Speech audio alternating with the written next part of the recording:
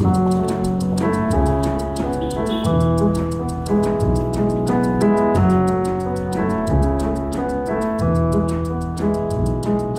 everyone, and welcome to Everyday Sublime. I'm your host, Josh Summers, and I'm really glad to have you here today.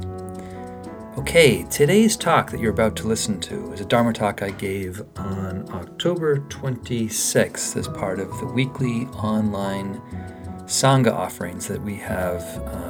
We've been offering all fall now. And I'll say more about that in a minute, but the date, October 26th, is just a week before, if you're in the United States at least, it's a week before our presidential election. And this, in my eyes, is likely, very likely, the most important election that I'll ever live through. At least it's the most important election I hope to ever live through. The stakes are extremely high right now. And I know many of you are tuning in from other parts of the world, and I know you appreciate how high the stakes are for us here in the U.S. And so if I can just urge everyone, this podcast goes out on a Monday. If you're listening to this, please, if you are able, please go vote. Hopefully you've already gotten your absentee ballot in, but please go vote. Everything is on the line. The future of this country, the future of the world's climate, so much is at stake. Please vote. And thank you for realizing and actualizing your civic duty. I really appreciate it. Okay, fitting to the times then, this evening's talk was a continuation on reflections around the Buddha's fourfold teaching on the Four Noble Truths. The talk before this, I covered an experiential exploration of the third truth, namely the cessation of suffering or reality as it is without grasping. And in this talk, I open up what I have come to recognize as really the first encounter one has upon awakening or upon starting to wake up. And in the talk, I talk about how awakening is a process. It's not a destination. It's not an endpoint. It's an ongoing process within one's life. But the initial stages, the initial aspects of waking up often involve encountering bitter, hard tacks of pain, disappointment, confusion, and uncertainty. Namely, one encounters the dimensions that the Buddha discussed in the first noble truth, or the first aspect of the fourfold teaching, and that is the experience of dukkha. Dukkha is a word that, as I'll get into, is translated often as suffering, but opening to it fully, learning to understand it and metabolize the condition of dukkha is essential in terms of learning how to more sustain an abiding connection with reality as it is without grasping, or to sustain a connection with the more liberated experience of awakening with regards to the third noble truth. So as I see these reflections developing, I am starting to imagine that these themes are going to be explored over several weeks, if not a few months. And I'm really looking forward to diving into the nuance and the practical application and sort of the interrelatedness of all features of this teaching to every other part of this teaching. And so the teaching in a way is sort of a spiritual hologram. Wherever you look, you see the entirety of it in all its pieces. And as a passive listener here, one thing you may not appreciate is that part of what's generating the directionality of these talks is the feedback, questions, and dialogues I'm having with people either live or over email from the Sangha. So if you'd like to be more of an active participant in these reflections and the discussions around these teachings, consider becoming a member in our Sangha that Terry and I started online. You can go to www.joshsummers.net/Sangha, Sangha. In addition to these Dharma talks, membership also includes 3 weekly yoga classes taught by myself and Terry. Terry teaches a Yin Yoga Qigong class. I teach a pure Yin Yoga class, and Terry also teaches a Yang Flow class. All those classes and the talks can be attended live, or you can have access to them in our library where we store all the recordings from these offerings. So I hope you are doing well. Stay strong this week. And without further ado, I bring you the Dharma talk entitled The Heavenly Stings.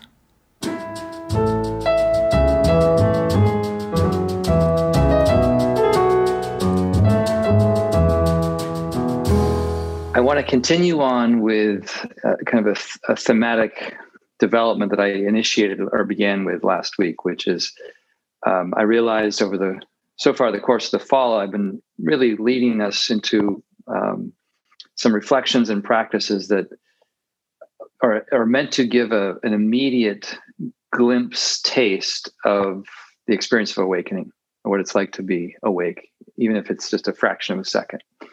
And I tried to start talking about that theme of awakening. And really, I want to be clear, it's a process of awakening, which I don't think ever ends. And I would argue that we're all on various sort of places on the path of that process. But I want to, last week, what I tried to do is to ground that discussion, to ground the reflection on what it means to be involved with a process of awakening. I wanted to ground that discussion in the context of what is sometimes referred to as the four noble truths of Buddhism, which are in many ways the first articulation that the Buddha seemed to give about what his own awakening was, what he realized when he awoke. But even with that name of the Four Noble Truths, as I'll try to get into tonight, I'm not such a fan of that nomenclature, that way of naming it, describing it, because it sounds like four things that you more or less have to either come into direct contact with, or come to a sort of a cognitive agreement with, or have a recognition that this is an absolute truth. And the way I understand the teaching is that these are not absolute statements about anything. They're very provisional descriptions of what our human experience can be like.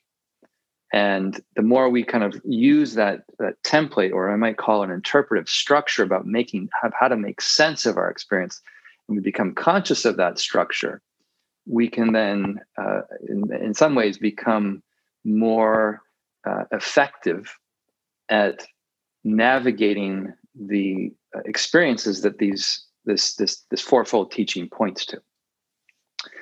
And last week, as I opened up this topic of the Four Noble Truths, or the fourfold teaching, is what I'll be referring to it as, a fourfold teaching, a single teaching with four interrelated facets. I'd start to begin with the punchline to the joke, which is that there is an experience that we have available to us that's right here and now, that is free of unnecessary self-generated suffering. That it's possible to realize that through practice and through recognition of how that comes about. And I wanted to start with that, which seems like I'm sort of going out of order. Like, why not start with the first aspect of what the Buddha spoke about? Why are we starting with the third? And the reason is that I feel like, because without a real tangible taste of what the third noble truth, of the experience of cessation of suffering, without a tangible taste of what that's like, it's hard to really have something to compare against when we actually encounter our normal experience. It's hard to get a way of comparing and contrasting what it's like to be free, even a glimmer of freedom. It's hard to have a sense of how to work with our normal life if we don't have a foothold in another dimension of being, or a different way of being. And this came out in an interview that I conducted last week, as I mentioned, and one of you asked about this before we got going. But I spoke with a woman who's a trauma expert and has developed a model of healing that integrates psychological insights about one's being with an understanding about the development and etiology of trauma, and how spiritual realization, waking up to one's nature, in her words, as fundamental consciousness, how that plays an integral role in helping people release themselves and integrate past experiences that they could not integrate, which is sort of how she loosely defines trauma as any experience we have encountered that we can't process or integrate when it occurs. And it creates a sort of a compensatory contracture or constricture against the dynamics that cause that. And that gets us into a contracted state of being where we're very defended and not able to face the normal ups and downs of regular life, to put it loosely and simply. But even in her model of working with trauma, and I think there's a real lineup between her description of what trauma is and what the Buddha referred to as our existential suffering or dukkha. I think there's a real lineup between those two experiences. The reflection she brought forth in the interview is that when people, and I put us all in this category because by talking to her, I realized that most of us have some form of trauma in various stages of healing. But in the traumatized, we could say dukkha, that means suffering, but the dukkha experience of being, we tend to take that as who and what we are, or the way we are. That it feels like it's such a habitual default of our experience in the world that it's very hard to imagine that there's another way of being. And so in her model of working with trauma, it's very important for someone to first feel themselves as fundamental consciousness, which is inherently free, safe, and comforting. And from that recognition, from that realization of that dimension of one's being, it gives one the wherewithal and the reference point of perspective to then open up and work with the unfinished, unresolved issues of the psychological being that we all have. And this is very parallel to a sense I've gotten from some of the spiritual teachers I've spoken to recently on the podcast, particularly someone like Locke Kelly, who also talks about beginning with helping people recognize this fundamental dimension of themselves first at the outset, and then opening up to the things that tend to be difficult for that individual in their life or in their practice. Like once you have a reference point for a safe, calm, collected, still and silent dimension of one's being, whatever our personality structure generates is just that much less terrifying in a way. It's much more workable. So that was part of my rationale for beginning with this reflection on the third noble truth, which is simply, as I tried to say last week, one's experience without grasping.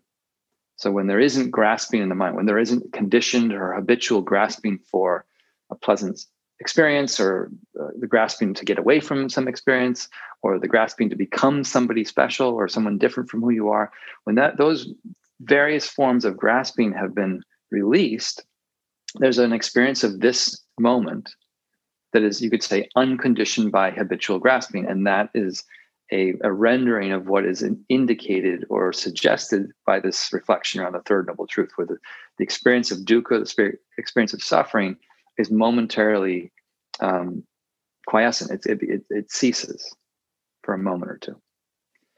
So I wanted to begin with that to give you a glimpse, taste of that potential. And my contention is that once you get a real taste of that, it's like the person who has been contracted in a lifetime of a certain traumatic holding. Once they get a taste outside of that, I think it will, at least, and this is in the case for me, once you get a taste of what it's like to be outside of the burning house, you have a much different perspective and motivation for how to work with bringing the burning house to a safe dynamic, to put the fires out in a way. And as I was reflecting on the talk I shared with you last week, I do this afterwards while I'm having my dinner. I usually review what I say and try to listen back through my memory for things that may have sounded like wrong notes to me. And this definitely clearly happened for me after our last talk together. I was listening in my mind through some of the things I said, and I realized I caught myself in kind of a flub moment where I tried to assert something. And as I tried to assert it with an example, I knew that the thing I was asserting could not be true. And so the example was, I was trying to make this case that waking up, the experience of waking up out of a drifting state or a dreamy state or a wandering state, I was trying to assert that the experience of waking up out of that drifting is always intrinsically better, that it's always intrinsically more pleasant. And I tried to give an example. I said, you know what it's like when you've been asleep and you wake up, and I heard myself try to say, and it feels better to be awake than it does to be asleep. And as I started to formulate the words, I said, no. The editor in me said, no, that example is patently not true. And, over the week, I've just been confronted by experiences that I've been having where I'm sitting, I drift off, I wake up. And usually what I wake up to is some sort of anxiety, some sort of fear, some sort of repetitive loop that I've been in around what I'm trying to do to manage my life, to make it not go off the rails. And then even more so when I've woken up from a nap or a night's sleep, I definitely don't feel like I'm in a better place immediately upon waking up. I wake up and there's always this almost immediate onslaught of, what do I have to do today? What needs to be done?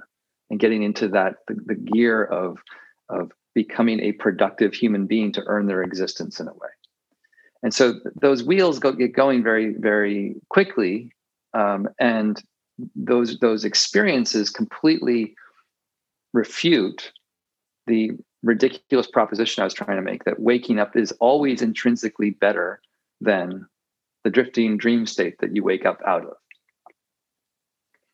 But as I reflected on it and really thought about it more, the initial experience of waking up, the initial sort of consciousness of realizing that you're out of something, you're now aware of something. If you're no longer lost in the content of what you're experiencing, whether it's a daydream or a literal nightmare in the middle of the night, but the initial experience of waking up can either be peaceful, that's a potential.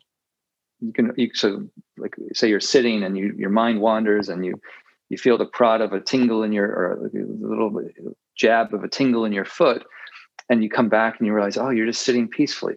That's possible. It's very possible that can happen. But I think majority of the time, at least this is what I've been trying to catalog in my own experience over the week, I've been realizing that when I wake up, the first thing I become aware of is something not quite right. Something that I'm feeling a little bit agitated about something. And I think that experience is probably one that you'll be able to relate to, but more importantly, or not more importantly, but also relevant to this, is that experience is sort of codified in the mythological story of the Buddha's own awakening. And and this part of his awakening, I think, is worth reviewing or being made aware of, so that you can see how the myth of his awakening patterns into the psychology of your own experience of awakening. So, and I'll probably deal with his biography in stages over a few talks, but so I wanted to start tonight with just the beginning of his life, or the bits of the mythological aspect of his life that I've heard. And if you've heard this too, just bear with me for a minute. Essentially, before he was born, this man, whose name's Siddhartha Gautama, it was prophesied by like a seer or a mystic of his, that was connected to his family. It was prophesied to his father that the son that was to be born was either going to become a great world leader or a great world teacher. And the Siddhartha's father was a king, so the king naturally wanted his son to continue on with the family business and become a great world leader. He did not want his son to kind of fall into disrepute and become a teacher in a way. So he set up, the father, particularly when the son was finally born, the father set up all these conditions whereby the son, Siddhartha, was essentially under house arrest. He couldn't leave the palace. And to make his life within the palace grounds bearable, the king wanted to ensure that his son had every imaginable sense of pleasure available to him. So he had dancers, he had massage therapists, he had cooks that made delicious foods for him, he had musicians that entertained him. And as I was reviewing this story, I dipped into my own narrative, which is that after college, I spent 1 year in Western India teaching seventh grade, the equivalent of seventh grade, in a primary school that was housed in a dilapidated old palace in central Gujarat. And, I didn't have any of that. I didn't have the dancers. I didn't have the musicians. I did have, my meals were cooked for me, believe it or not. That was a luxury. But beyond that, I had rats and bats in my toilet regularly. I had some conditions that were not so nice. So it's not a given that palace life is necessarily going to be a life of cushy pleasure. But in the mythological story, that's the way it's been received. That the Siddhartha had all these delightful pleasures available to him to sort of anesthetize him to his inherited role of taking over the regency and becoming king. But as the story goes, at a certain age, he becomes curious. I think it's around his 29th birthday, he becomes curious, and he breaks out of his house arrest with the accompaniment of a sort of a modern day cab driver who takes him around, drives him around in a carriage around the grounds beyond the palace. And it's in this venturing forth from the palace, you could say psychologically, this venturing forth out of the safe, normal world that is known. By venturing out of that, this character, Siddhartha, confronts what are referred to as four heavenly messengers. Four heavenly messengers. The first three will not sound so heavenly. The first is illness or sickness. He confronts somebody who sees somebody that's really not doing well. Second is he confronts somebody who's really getting quite old and struggling, an old man. And then he sees a corpse, someone whose life has expired completely, just on the side of the road. And these are referred to as heavenly messengers because they are these experiences, these encounters, these direct confrontations are seen as the very conditions that made young Siddhartha realize that he too was of these conditions. If he too would possess in his life illness, he too would get old, he too would die. And he needed to sort of gut check it with his driver. He said, am I of that nature too? I can imagine him looking over his shoulder or like tapping the driver on the shoulder. It's like, is that going to be me? Is that my destiny? And each time the driver kind of begrudgingly says, yes, sir, that is your nature too. And it's then when Siddhartha confronts the fourth heavenly messenger, that is that of an ascetic, a wandering ascetic who has left the worldly home life to follow the path of liberation, to put it in kind of succinct terms. It's upon realizing that there is a path out of a life of illness, sickness, and death. And that became a very compelling realization for young Siddhartha. He realized, why would I want to spend all of my energy in life investing in that which is subject to aging, illness, and death? I heard a variant of this sort of thought experiment by a Dharma teacher he's based in Hawaii, named Steve Armstrong.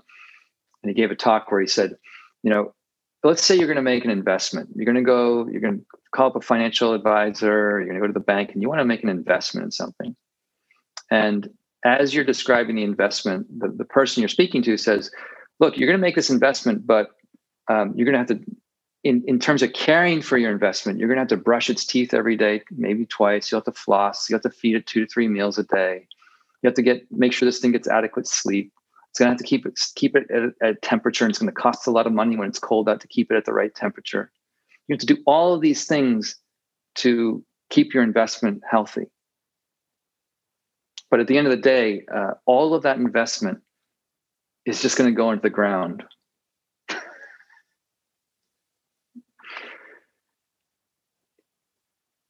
And so it begs the question, like, how do we live in light of that truth? How do we actually live? And I think most of the things we do that we get really worried about, that we get anxious about, relate to only having a strategy for living that is trying to offset aging, is trying to offset death, trying to like keep these things out of our experience. But these things are, as a teacher of mine, Rodney Smith, said, these things are coming at you faster than the Acela. They're coming at us faster than a speeding train. And when we realize that, it becomes a moment of reevaluation. You can really look into the way we're investing our energy. And I don't mean money here. I'm just talking about the things we're giving our attention to, the things we're cultivating in our being. Can really take a close look at that and prioritize this, what I'm trying to share, is a path of awakening. Because the path of awakening, again, is predicated on the fact that there's a peace, there's a well-being, there's a happiness and an inherent freedom of existence that's not predicated on getting something or getting rid of something. So this is when the Buddha really encountered these things, aging, illness, and death. They shook his world to its core. You could say they pulled the rug out from under him. The normal way that he was thinking of moving through his life didn't make sense anymore to him. And so he then left home and pursued the spiritual path. Before I go on, I often will do this in training. Sometimes I'll suggest, think about your own experiences in life that brought you to practice. And the majority of people I speak to, they don't pick up practice because everything was going hunky-dory in their life. It's usually some confrontation with some manifestation of these heavenly messengers. Pain, illness, loss, death, despair, depression. It's usually some encounter with those energies, those conditions that prod one to seek something that's not suffering. And I always try to paraphrase or share a statement from Ken Wilber, which I heard many years ago, but it still kind of gives me shivers when I think about it. He said he would say, if you're truly, truly, truly fortunate in life, you will experience a suffering so great that you will organize all your resources to find the end of that suffering. So before he was the Buddha, Siddhartha's first encounter with awakening was not the cessation of suffering. It was not this reality of non-grasping that I was sharing with you last week. His first encounter with awakening was waking up out of the kind of anesthetized palace life that he had been wrapped and swaddled in, and encountering the hard tax of life conditions that we're all going to experience, if not already experiencing.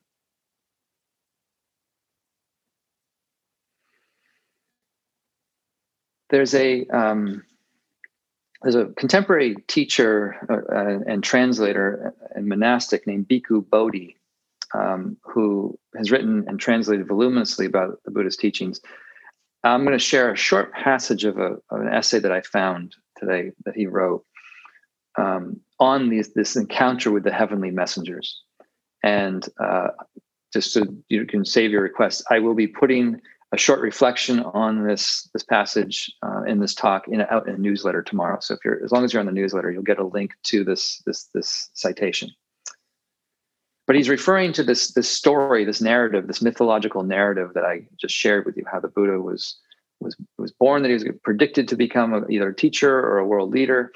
put under house arrest. He escapes. He encounters these heavenly messengers of aging, illness, and death.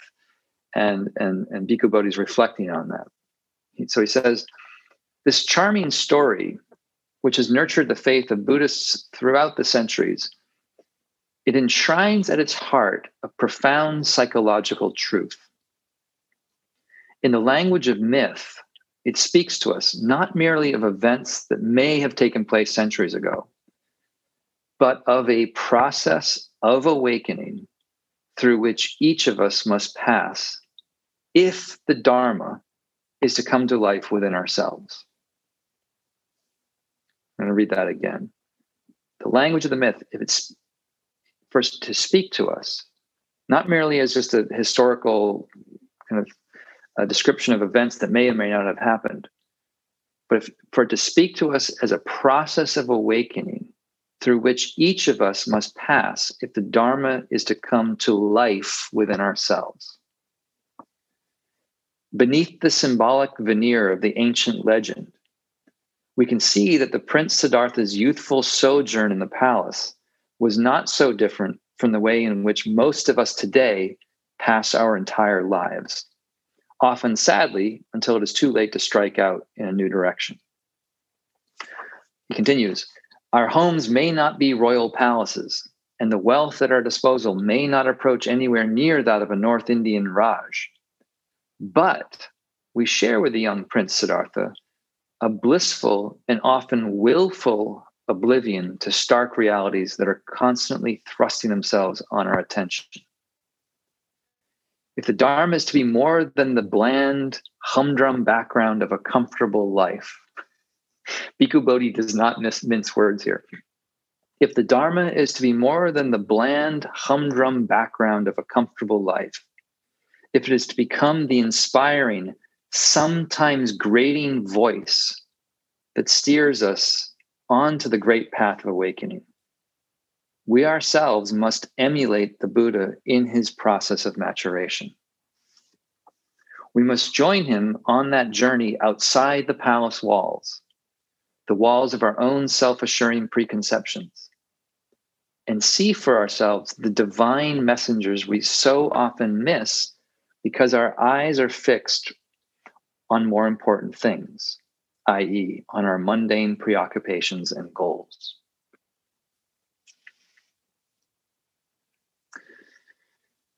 So, in practice, when we actually try to integrate this fourfold teaching into our first sitting formal practice, and then use the structure of encounter with this structure, this teaching, into how to apply it to our life. In practice, often when we wake up, when we become awake and aware that we're sitting after a sojourn into the thought world of drifting and dreaming and wandering, we often wake up to what I'm going to refer to as the heavenly stings. They don't feel like messengers quite yet. They feel like these conditions that we encounter that feel like they make us think something's wrong. We're not doing something right.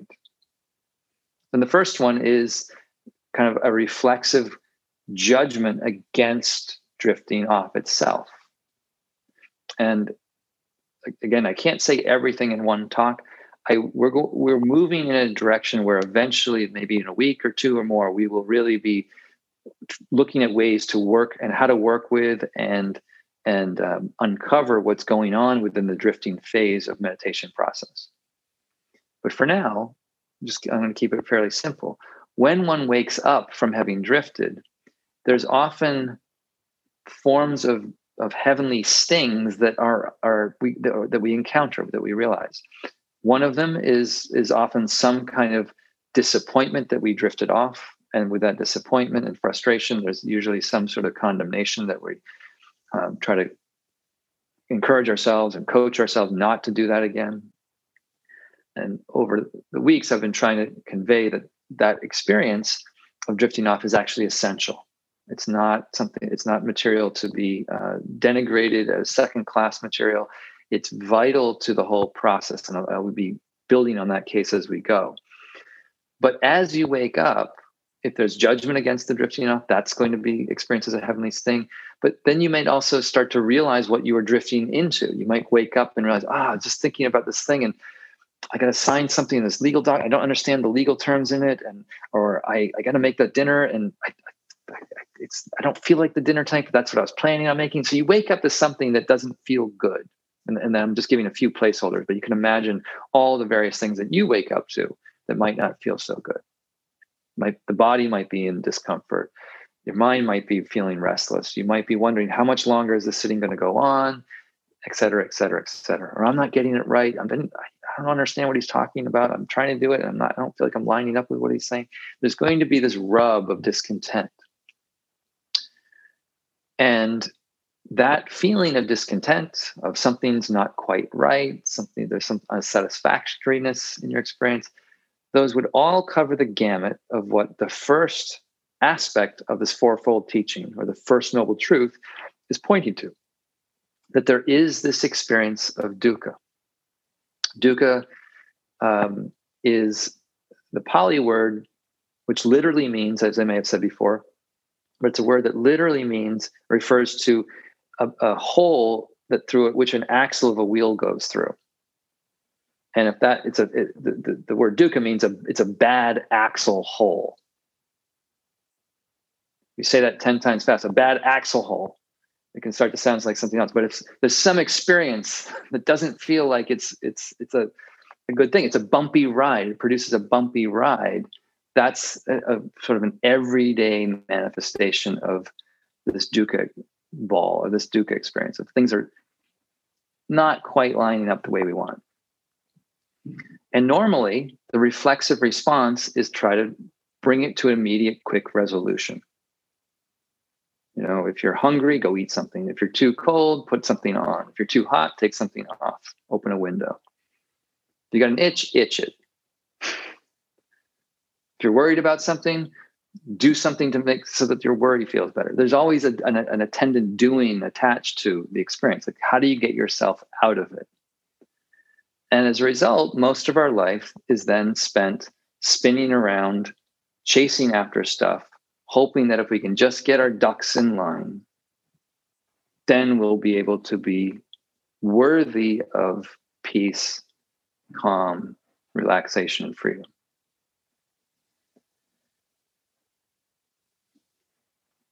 But the big premise of this fourfold teaching is that the end of dukkha is not through attaining, it's not through getting rid of, it's not through more doing, it's through uncovering the mechanism within the mind that is generating the dukkha. And that's what I'll be looking at next week more. We're going to look more into the second noble truth, or the second aspect of this fourfold teaching, of the various forms of craving that proliferate this agitation in us. But tonight, building on sort of the instructions from last week, tonight, the basic instruction will be, again, to relax, to be receptive to your experience. And when there's an experience that comes up, and it could be anything, it could be an itch, it could be a vague tension that you don't like, or a sense of a mild tension, pressure, headache, it could be anything. But when something comes up that feels problematic, that feels unwelcome, something you wish would just move along so you could have a more peaceful sitting, when there's some encounter with dissatisfaction, rather than reflexively trying to run from it, rather than trying to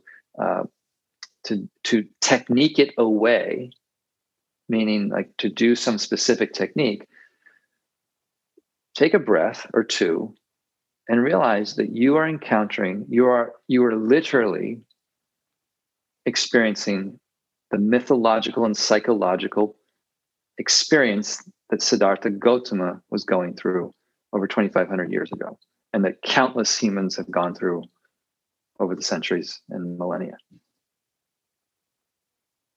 That we're tapping into a fundamental experience of the human condition. And rather than sort of, I keep using the word reflexive because reflexive implies a kind of immediate unconscious reaction. But rather than just sort of reflexively twitching and trying to push it, suppress it, deny it, ignore it, see, my ears hear the Buddha saying we need to open up to it.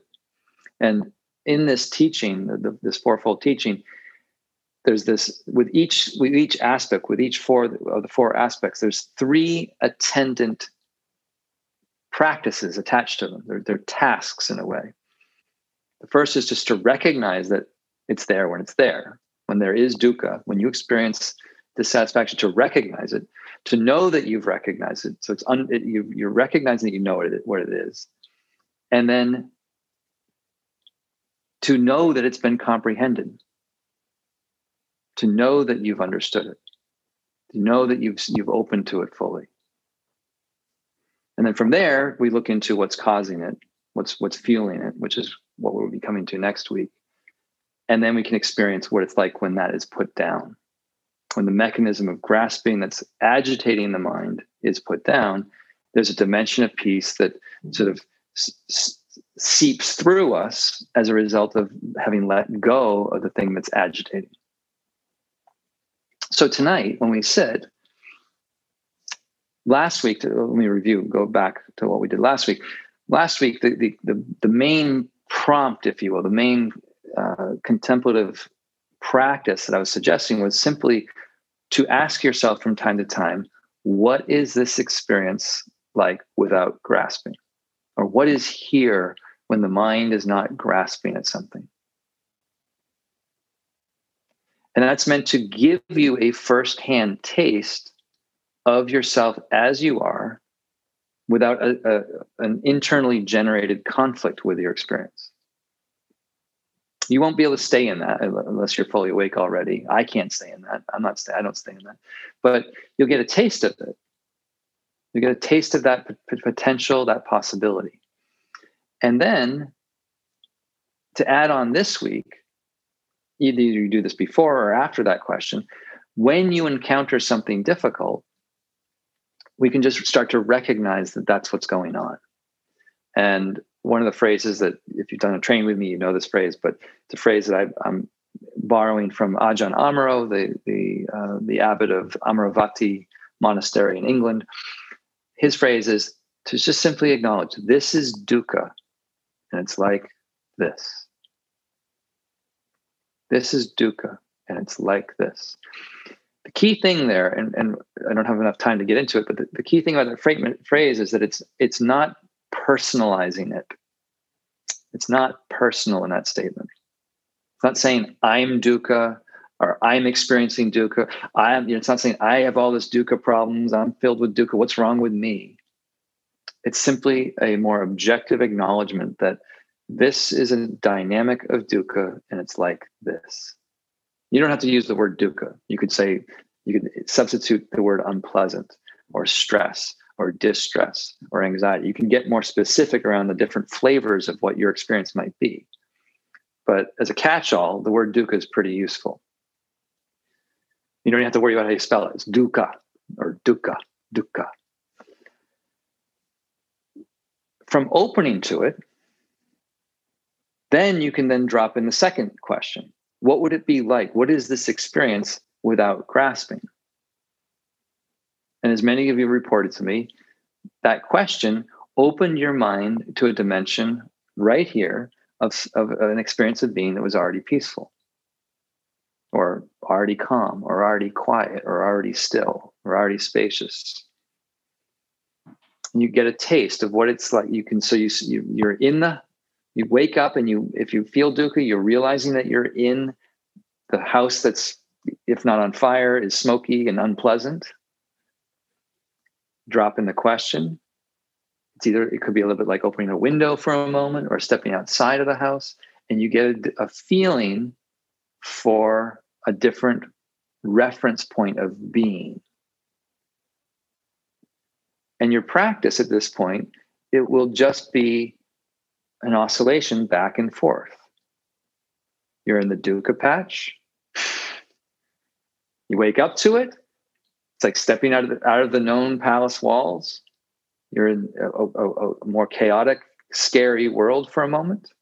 You start to experience the fear, flight, anxiety within. This is dukkha, and it's like this. So I'm intentionally saying this with some space, because I'm kind of trying to model how you might consider practicing with these reflections. So not just, this is dukkha, it's like this. What is this moment without grasping?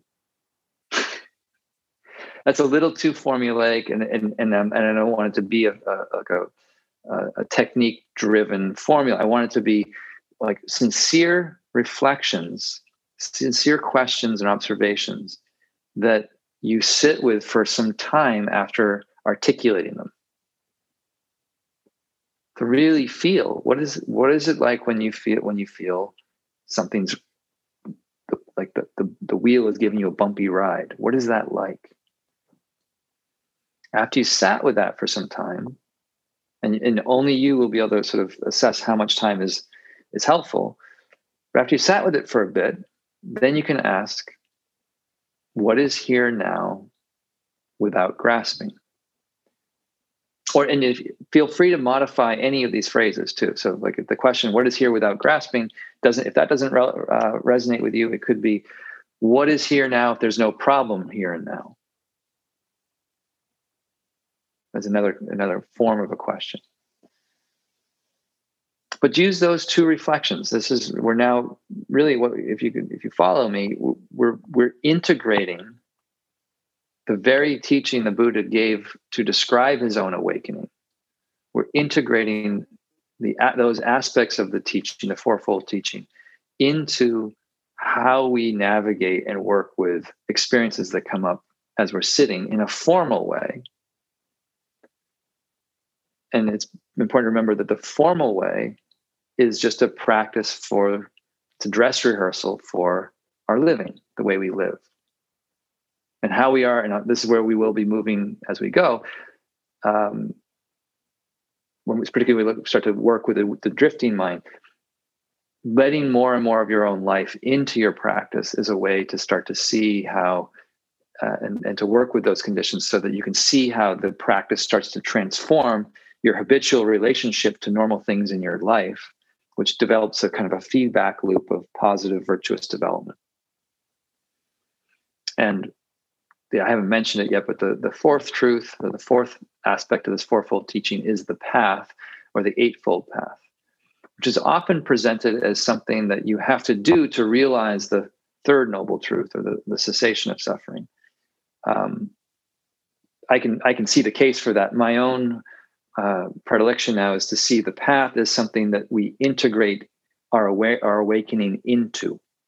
That we actually we already have a valid taste of awakening, as I tried to say last week with Shavasana, or just sitting without any contention in your body and mind for a moment or two. You all have reference points of that taste. And then the question is, how does one integrate that into your life? And that's what I really see the Eightfold Path pointing to, as a comprehensive, integral way of allowing that new dimension of your understanding and being to integrate into every other aspect of your life. And that's, again, there's no end point there. That's a process that we work with for as long as we're alive. So this is not like, the awakening thing is not like we become instantaneous saints.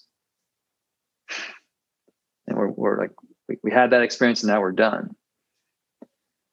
It's a taste, and then that taste can get more and more sustained as we practice more, appreciate it, and cultivate it. But even the taste itself is incomplete until it's integrated. And as they say in Zen, you can have the big awakening on top of the mountain, but it's an incomplete realization on the mountain until you go back to the marketplace, i.e. your regular life, and integrate it fully. And that's what I'm trying to say, is this ongoing process. So let's now shift into the meditation. We'll sit for about a half hour. And I'll give, as I do, I'll give a little bit of guidance, a review of the instructions as I've been trying to put them together. I'll give that maybe 10 minutes up front, and then there will be a longer section of silence just to be be with your experience and to try to apply some of these reflections within your meditation practice.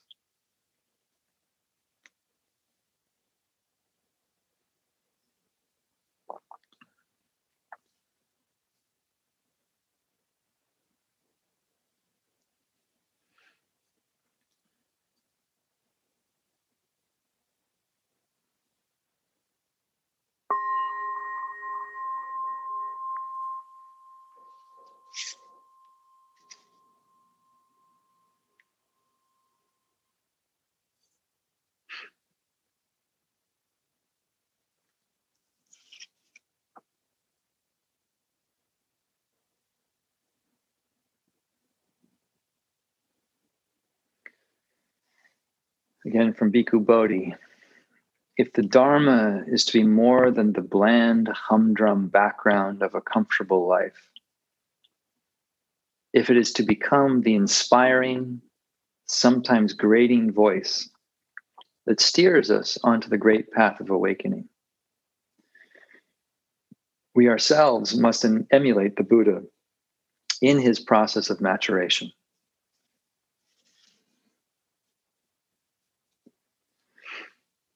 So just as he did 2,500 plus years ago, he sat down one night with the sincere, firm intention to awaken to and then from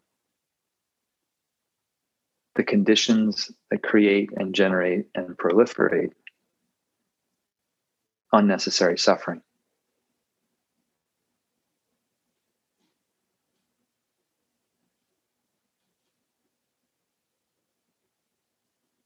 So in the beginning of a sitting, as I review the instructions, you can choose to listen to them or just let them sort of operate in the background of your mind.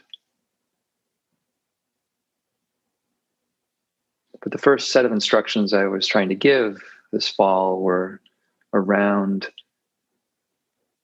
cultivating a friendly, kind, relaxed reception of your experience as it is.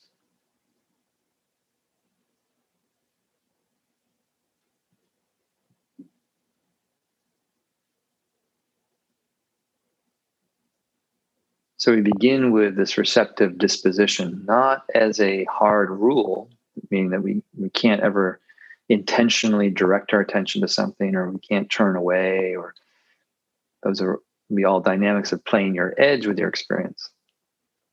But we just begin with a gentle, kind receptivity,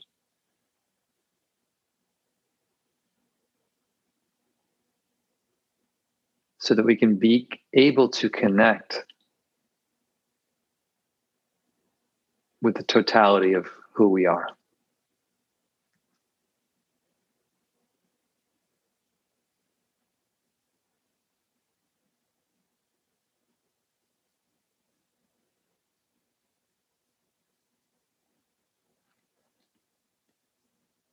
And as a support to this receptive presence,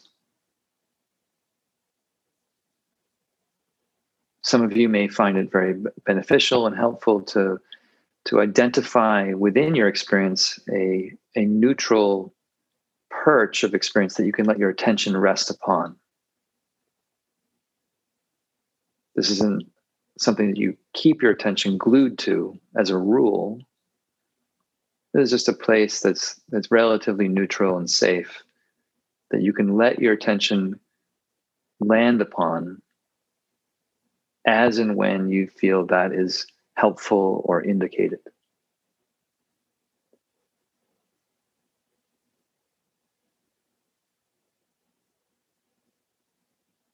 So it might be your hands resting on your lap. And last week we talked about letting your hands turn up with the fingers relaxed to kind of mirror or pattern into the mental, psychological letting go of grasping.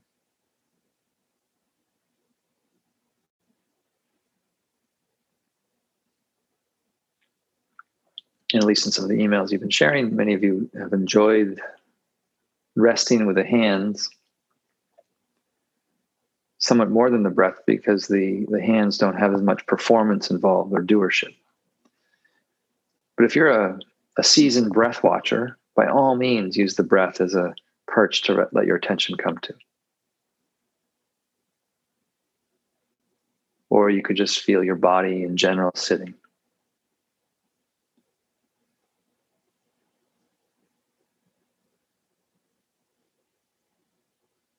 And this next one won't sound like a perch because it's a little bit less tangible.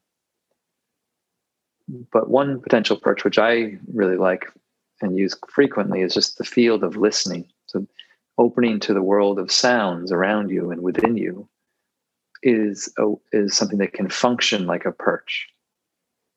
You don't have to land your attention on a concrete sensation. You just let your mind open to the experience of listening.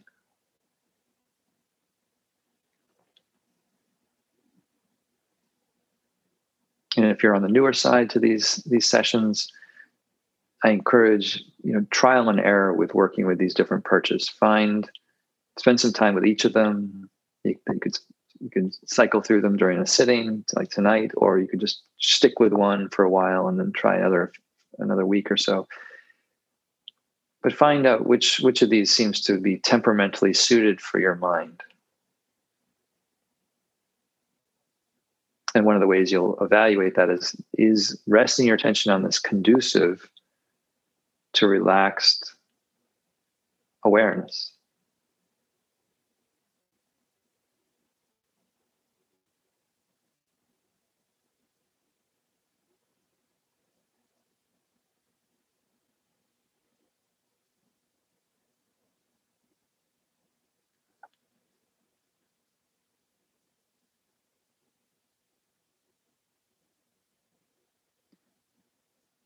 And so from the perch,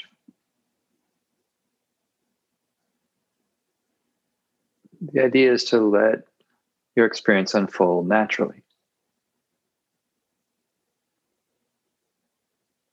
And part of the natural unfolding will be to experience yourself departing from the perch and thinking about things. That's the drifting phase. And that is completely not just allowed, but it's encouraged. I encourage it.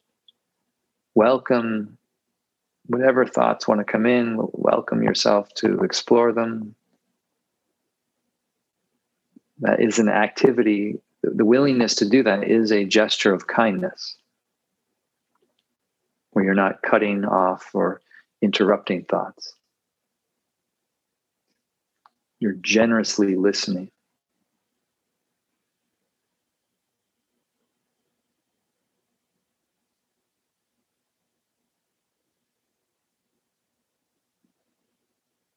And as I've said in past sessions, what brings you out of that dynamic, what brings you out of the drifting, will be the world in some form waking you up. The body may issue a demand or a concern. The environment may issue a sound that startles you or brings you back.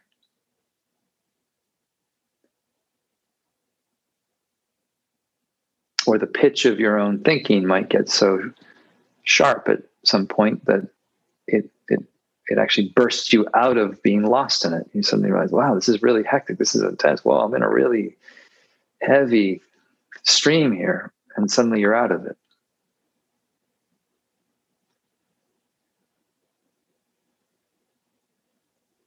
Whatever it is, whenever you can remember, again, that's the key layer of the word sati, which is often translated as mindfulness, but the root of the word sati means to remember to hold something in mind. And so when you do wake up, plant an intention just to remember to check out what you're waking up to. What's it like when you wake up?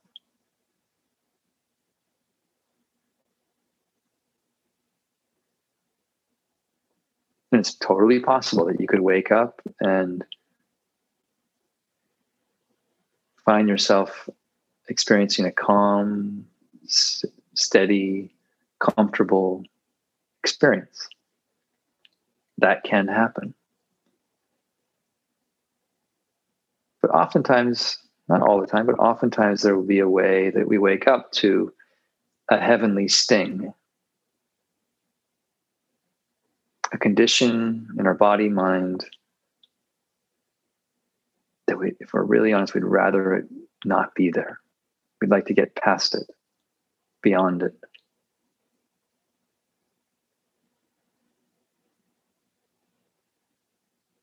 And it's precisely that experience that activates the mythical and psychological awakening of the Buddha in us. We are coming in alignment with the very same conditions that catalyzed his own awakening.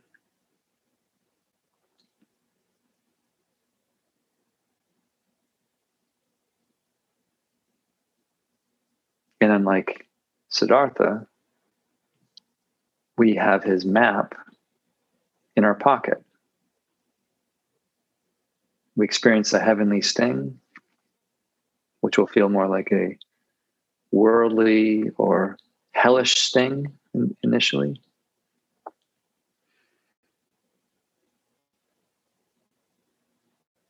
This is dukkha, and it's like this.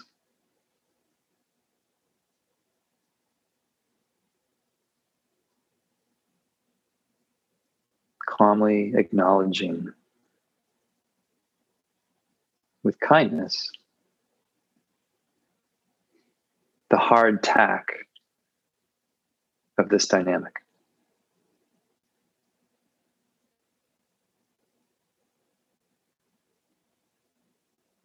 This is dukkha, and it's like this.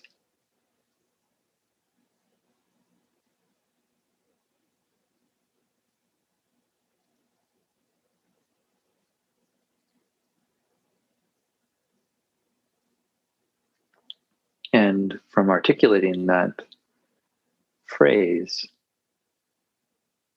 allow yourself to feel into what transpires simply from the clear, sober recognition of that condition. What happens in the knowing.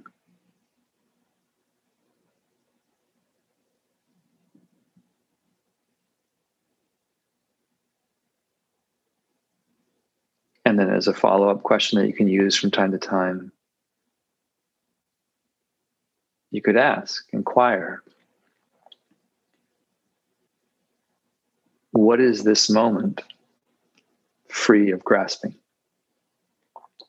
Or what is here and now without grasping?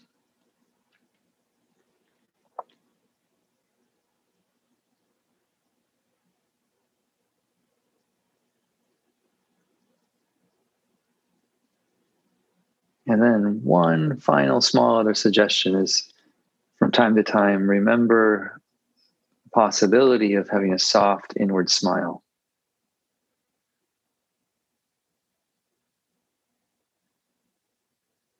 It's not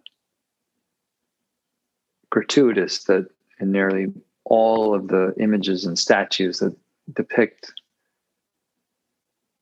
the Buddha upon awakening, he's depicted with a smile.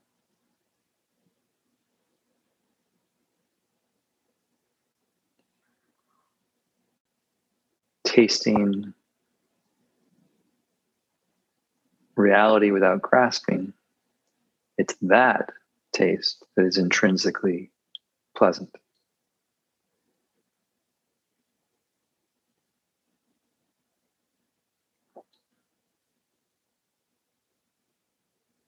But for many, it's through the doorway of these heavenly stings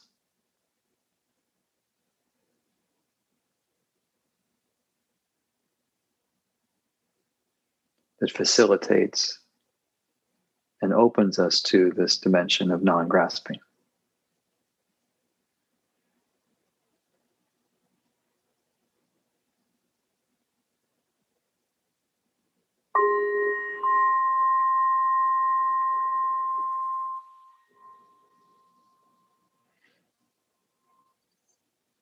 Okay, that was the evening programming for the week of October 26th. Again, if you'd like to join the Sangha as a beneficiary or sustaining member, head over to joshsummers.net/Sangha, SANGHA, and you can be part of our conversation with us. Have a wonderful week. I look forward to seeing you in the next episode. Stay strong and practice on.